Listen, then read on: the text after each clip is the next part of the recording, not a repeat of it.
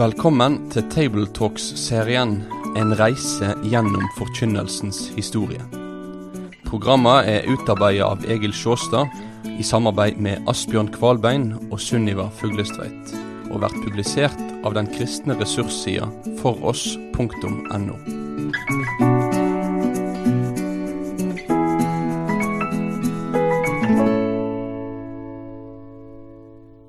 Middelalderen var en tusenårig epoke. På vårt streiftog vil vi måtte kjøre forbi mange stasjoner, naturligvis, og katolske forskere kunne her ha brettet ut mye spennende stoff, som jeg i skrivende stund ikke har hatt tilgang til da.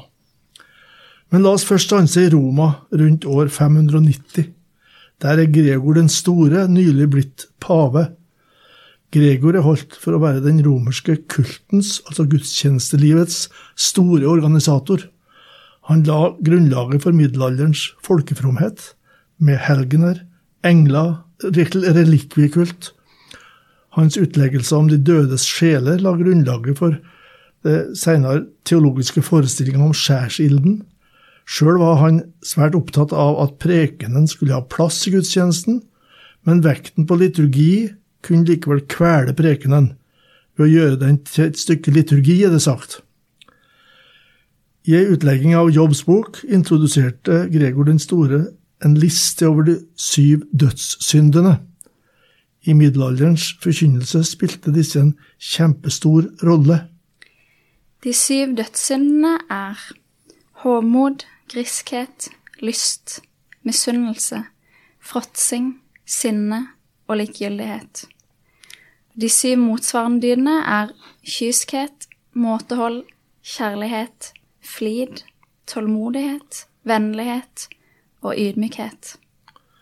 Og kyskhet altså seksuell renhet da. I 591 ga Gregor ut en rettledning for kirkens biskoper, og den kalt Hyrdeboken, og der omtales biskoper og prester som sjelenes hyrder. Og seg selv omtaler han som Guds tjeneres tjener. Det var paven. Gregor fikk stor innflytelse på kirkens praktiske teologi, inkludert forkynnelsen, og betegnelsen «den store» ingen tilfeldighet. Vi drar et par hundre år fram i tid og havner i Aachen i Tyskland. Der residensbyen til keiser Karl den store. Fra 742 til 814 levde han. Karl kalt Europas far, for han forente det meste av Vest-Europa. I hans tid gjorde kirka mange framstøt for kristning av ulike områder, for eksempel Norge. Karl sørget for å få preikinga sentralt plassert i folkeoppdragelsen. Det har de senere kongene i Norge nytte av, å få kristendommen som samlende faktor. Karl den stores rådgiver i pedagogiske spørsmål var Alcuin. Han bidro til at Aachen ble det kulturelle og vitenskapelige sentrum i Europa. Vi taler om den karolingske renessanse. Alcuin la grunn for den latinspråklige kirkelige kultur, som senere preget skolesystemet i middelalderen og langt fremover. For vårt tema hovedsaken at Alcuin tilrettela en fast ordning med lesetekster, en perikopeordning for gudstjenestelivet i hele kirka. Han brukte delvis etablerte tekstrekker som modell, og det vi nå kjenner som første rekke i den norske kirkes tekstrekker, en modifisering av Alcuins perikopeordning, og altså da 1200 år gammel. Det var nå en oppblomstring av preikinga i gudstjenesten, men det hevdes at prestene mer reproduserte preiker av kirkefedrene enn de skapte noe nytt. Og nivået på prestene på grunn av lite utdanning, det kunne variere ganske kraftig. En biskop skrev i 797: Den som kjenner Skriften må forkynne Skriften, men den som ikke kjenner den må i det minste meddele folket det mest kjente, slik at de vender seg fra det onde, gjør det gode, søker fred og lever deretter. Og her så tenkte jeg litt på det når det stod at prestens nivå, eller det de kunne variert en hel del, mange ganger når jeg har snakket med kristne, og kanskje særlig unge kristne, så har de fortalt meg at de kanskje vegrer seg for å ha en andakt, eller forkynne, eller dele evangeliet, fordi de opplever at de ikke kan nok, og de vil gjerne overlade sånne ting til teologer og til prestene. Og så er det veldig forståelig, for en ønsker gjerne at vitnesbyrdet om Jesus skal bli så rett som mulig, men vi må ikke glemme, og som forkynnere, å oppmuntre kristne til å fortelle deres historie om Jesus.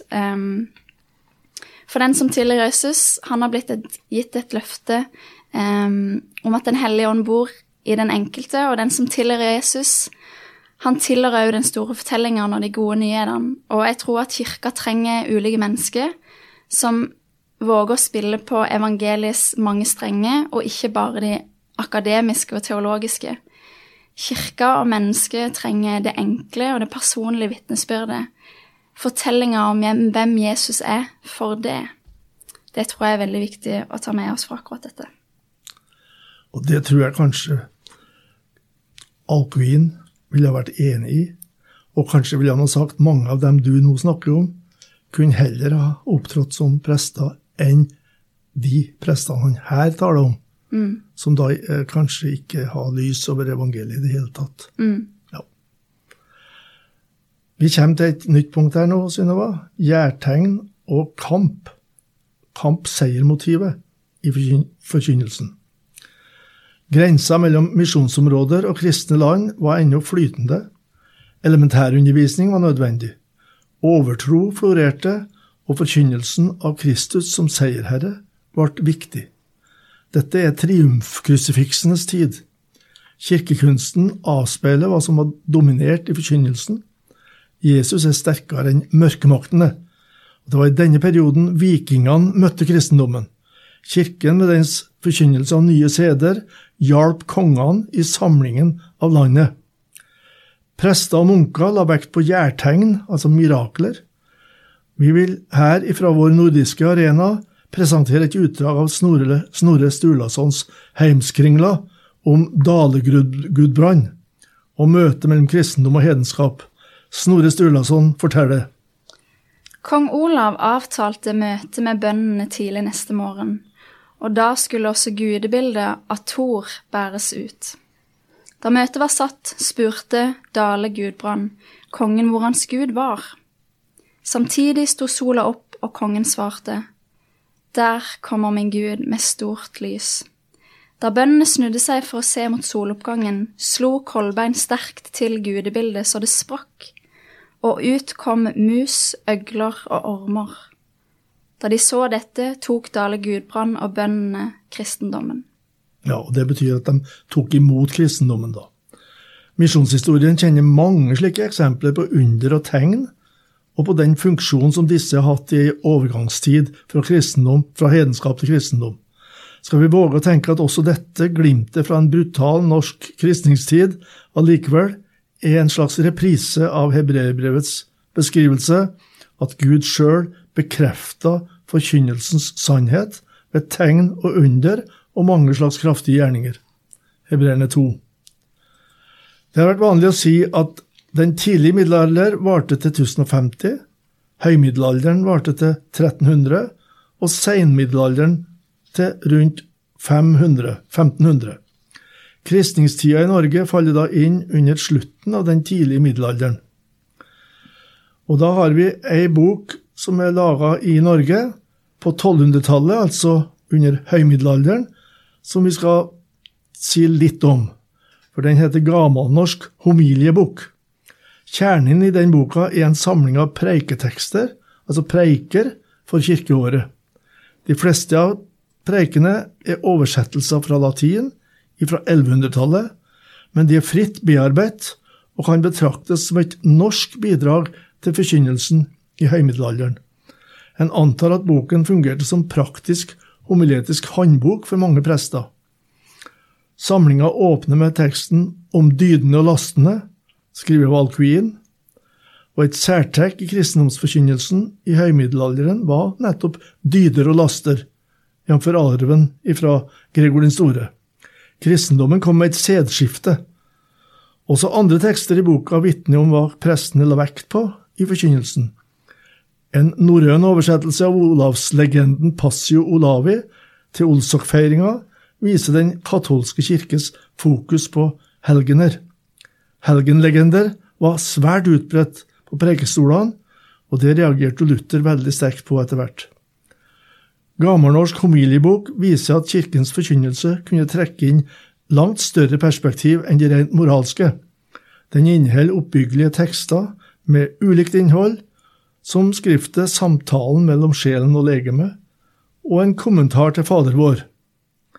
Her en smakebit hentet fra forklaringen til Fader vårets bønn, La ditt rike komme, og det da på nynorsk, for den boka passer best å oversette til nynorsk. Dette riket har Kristus lovet oss, dersom vi med gode gjerninger og rett tro lever for det, så som den heilige skrift sier. Og dette riket skal han gi i hendene på Faderen når enden på verden kjem. Der skal alle de heilige være, både menn og kvinner, som han har kjøpt fra helvete med sin heilige blod. Alle de er Guds rike, og de skal være jo Gud i den fagnad som det ikke vært ende på, med ånd og lekam, og de skal være lik englene. Så forsoningen her er med, han har kjøpt dem ifra helvete med sitt hellige blod, men allikevel så er uttrykksmåtene blir lett forstått i en lovisk retning. Mange som har syndet gikk i angst for fortapelsen, og kjente ikke rettferdiggjørelsen, sånn som apostlene utlegger den. Men under høymiddelalderen får nemlig tematikken synd og skyld en sterk makt over sinnet i Europa, især i de områdene der kristendommen hadde preget åndslivet over tid. Vi kan tale om en skyldkultur. Problemstillingen framfor andre var hvordan dø salig. Og akkurat dette med skyldkultur og skam, det er jo noe jeg tenker at vi kjenner veldig igjen i den tiden vi lever i nå også.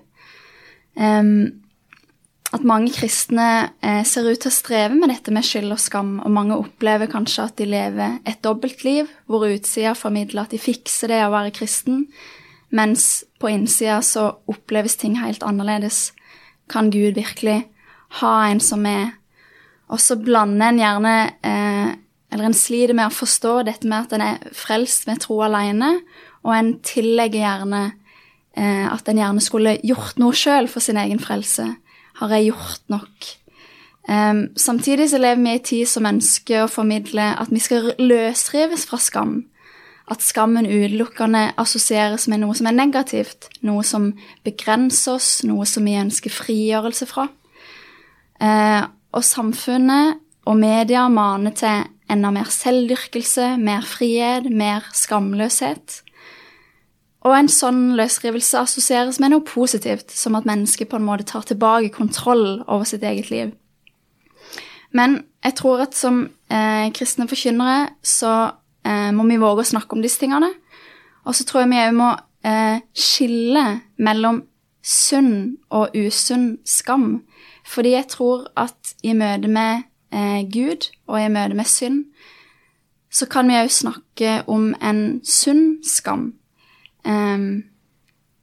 Den sunne skammen er den skammen som vi troende kan oppleve overfor Gud. Vi bruker gjerne i bedehusmiljøet ordet syndenød, fordi et klassisk kristen menneskesyn understreker jo menneskets utilstrekkelighet og syndighet. Og når mennesket innser sin egen ødelagte natur, så kan det oppleves som en skam overfor Gud. Ikke nødvendigvis overfor et annet medmenneske, men overfor Gud selv. Men dersom dette er en sånn type skam da, setter mennesket i bevegelse mot Gud, så tror jeg det er en sunn skam, og at det er en helt nødvendig skam. Uten den så vil man kanskje ikke oppleve et behov for frelsen som kristendommen tilbyr. Unngår man å prate om sunn skam, så vil forståelsen av synd dreie seg om gjerninger, at jeg ikke har gjort nok, sånn som den usunne skammen forteller oss. Jeg er ikke god nok, jeg har ikke gjort nok, jeg har ikke fått til nok. Og det vil ikke dreie seg om at mennesket er syndig i seg selv, og ikke kan nærme seg Gud. Så derfor så tror jeg det er viktig å og oppfordrer til at Gud og det å tro på Jesus, det setter oss fri fra den usunne skammen. Men det finnes et moment av en sunn skam her som viser oss at vi mennesker er syndige i oss selv da. Du, Sunniva, du skal ha vært med på Laterankonsilet i 1215 og hatt det innlegget der. De har kanskje gjort veldig bra, for da ble skriftemålet gjort obligatorisk i hele kristenheten. Hver enkelt skulle skrifte for sin prest, altså sognets prest, og presten har ofte håndbøker å orientere seg ut ifra. Ikke alle av de håndbøkene var godkjent av paven, men ordningen med obligatorisk skriftemål en gang årlig gjorde at disse bøkene fikk en enorm spredning blant mange av landsens prester. De inneholdt skriftespeil, der presten konfronterte den skriftende med nærgående spørsmål om hans og hennes moralske liv. Og da kunne de røre også ved det som var knyttet mye skam til. Forskeren Delimot hevder at vedtaket på Laterankonsilet var helt avgjørende både for historien om folks mentalitet og for folks dagligliv i middelalderen. Guds lov og kirkens fokus på gode seder aktualiserte og avslørte folks synd, og det religiøse livet tok farge av spørsmål knyttet til hvordan takle synda, hvordan veie opp med gode gjerninger, hvordan komme meg ut av denne synd og skam onde sirkel. Og frykten for mørkemaktene preget også folkelivet og dagliglivets skikker. Mange drev med trolldom på si, og det kristne budskap om Jesus har potensialet i seg til å bli sjelenes store trøst, om det virkelig ble forkynt riktig. Det kom senere Luther til å erfare. I sin forklaring til andre trosartikkel sier Luther om Jesus: Han har gjenløst meg fortapte og fordømte menneske, frigjort og frelst meg fra alle synder, fra dødens og djevelens makt, ikke med sølv eller gull, men med sitt eget dyrebare blod. Ja, dette er ting som understreker det du sa her i stad, Sunniva. Formuleringene har kontakt både med samvittighetskvalene, med skammen, med fortapte og fordømte menneske, og frykten for djevelens makt. Men selv om lutherske kirkeledere etter reformasjon overdrev når de beskrev forholdene i menighetene, er det godt mulig å vise at loven dominerte i middelalderen, og at overtroen også styrte manges liv. Wisløff hevda at dette avspeiles også på gravsteiner. Innskriftene taler sitt tydelige språk om hvilken forkynnelse som har nådd fram til hjertene. I middelalderens Norge ropte mange innskrifter til de levende og ba om forbønn. Den som hadde gått bort, døde med et urolig hjerte. Kanskje hadde vedkommende betalt for at det skulle leses messer for hans eller hennes sjel i skjærsilden. Trosvissheten på gravsteiner kom for alvor ved reformasjonen. Da talte gravskrifter om oppstandelsens visse håp. Nå torde mennesker vitne om syndens forlatelse og oppstandelsens på den ytterste dag, slik de hadde bekjent, syndenes forlatelse, legemets oppstandelse og det evige liv. Ja, høymiddelalderens forkynnelse er ikke presentert med dette da. Den er etterlatt et mangfold av interessant forkynnelse, og for oversiktens skyld skal vi skjelne mellom 3 preketyper, og vi vil i denne episoden nevne 2 av dem, og så begynner vi med den 3. i neste episode. Den skolastiske prekentypen, det er den første. Den er nøye logisk oppbygd, den er mer akademisk, orienterer seg mot forstand. Thomas Aquinas, den store skoleteologen, gjorde det. Han gjennomgikk tekster på en skolastisk måte. Her kommer et eksempel fra første søndag i advent, over temaet «Se din konge kommer til deg». Merk hvor detaljert disposisjonen hans er. Hovedpunkt 1. Verdigheten til han som kommer. Han er, punkt 1, mild. Punkt 2, rettferdig. Punkt 3, god. Punkt 4, vis. Punkt 5, ærefryktinngytende. Punkt 6, allmektig. Og punkt 7, evig. Hovedpunkt nummer 2, den gang vi har av hans komme. Punkt 1. Opplysning for verden. Punkt 2. Plyndring av helvete. Punkt 3. Gjenopprettelse av himmelen. Punkt 4. Overvinnelse av djevelen. Punkt 5. Ødeleggelse av synden. Punkt 6. Forsoning med Gud. Og punkt 7. Saliggjørelse av mennesket. Så har vi kommet på hovedpunkt 3. Han kommer i mildhet for at han skulle. Punkt 1. Lettere forbedre de onde. Punkt 2. Vise seg elskelig for alle. Punkt 3. Dra alle til seg. Punkt 4. Lære oss mildhet herunder at vi A. Blir fridd fra det onde. B. Får nåde. C. Bevarer sjelen. Og D. Fortjener de levedes land. Ja, den preka kunne egentlig vært på 22 punkter da, hvis vi har tatt det i rekkefølge. Og det er en klar logisk tankeføring mellom punktene, men det blir også litt teoretisk og kjedelig, tenker vi da. Og det tror jeg mange også den gangen opplevde det. Den andre prekentypen, den folkelige prekentypen, det var vekkelsesforkynnelse med sterk etisk appell. Den rettet seg mot folks vilje og forventet forandring av livsstilen. Altså mens den skolastiske preken rettet seg mot forstand, rettet den folkelige prekentypen seg mot viljen.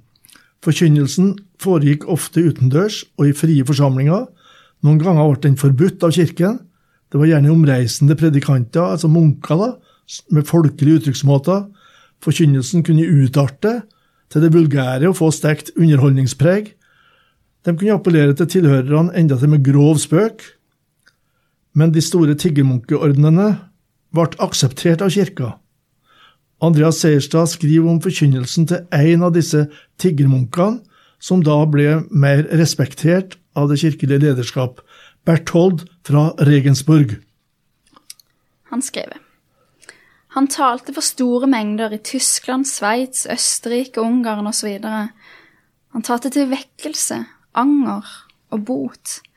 Hans ord var djerve og nærgående, men alltid verdige og alvorlige. Rett som der avbryter han seg selv med innvendinger og spørsmål som disse. Men broder Berthold, hvordan skal det gå til? Eller hva, broder Berthold? Skal vi forlate barn og kone, far og mor og andre slektninger og det som vi eier? Dermed er interessen vakt, og han kan gi svaret. Det klinger nesten reformatorisk når han advarer mot å sette sin lit til helgenbønner, avlat og pilgrimsferder. Og likevel står Berthold helt på middelalderens grunn. Det var gjernings- og hellighetskristendom han forkynte. Til den folkelige prekentypen kan også korstogsprekenene regnes. De var holdt for å oppildne folk til innsats, til dels militær innsats, for å fremme den kristne kirkes sak. Til forskjell fra senere vekkelser på luthersk mark i nyere tid, så spilte selve nådebudskapet ikke stor plass i disse vekkelsene. Neste gang vil vi se på den tredje prekentypen i middelalderen. Det var alt for denne gangen. Takk for at du har vært med på denne reisa gjennom forkynnelsens historie. Vil du lese mer om temaet? Da kan du kontakte oss på post@foross.no for å bestille denne serien i bokform. Besøk også gjerne foross.no for å finne flere aktuelle ressurser.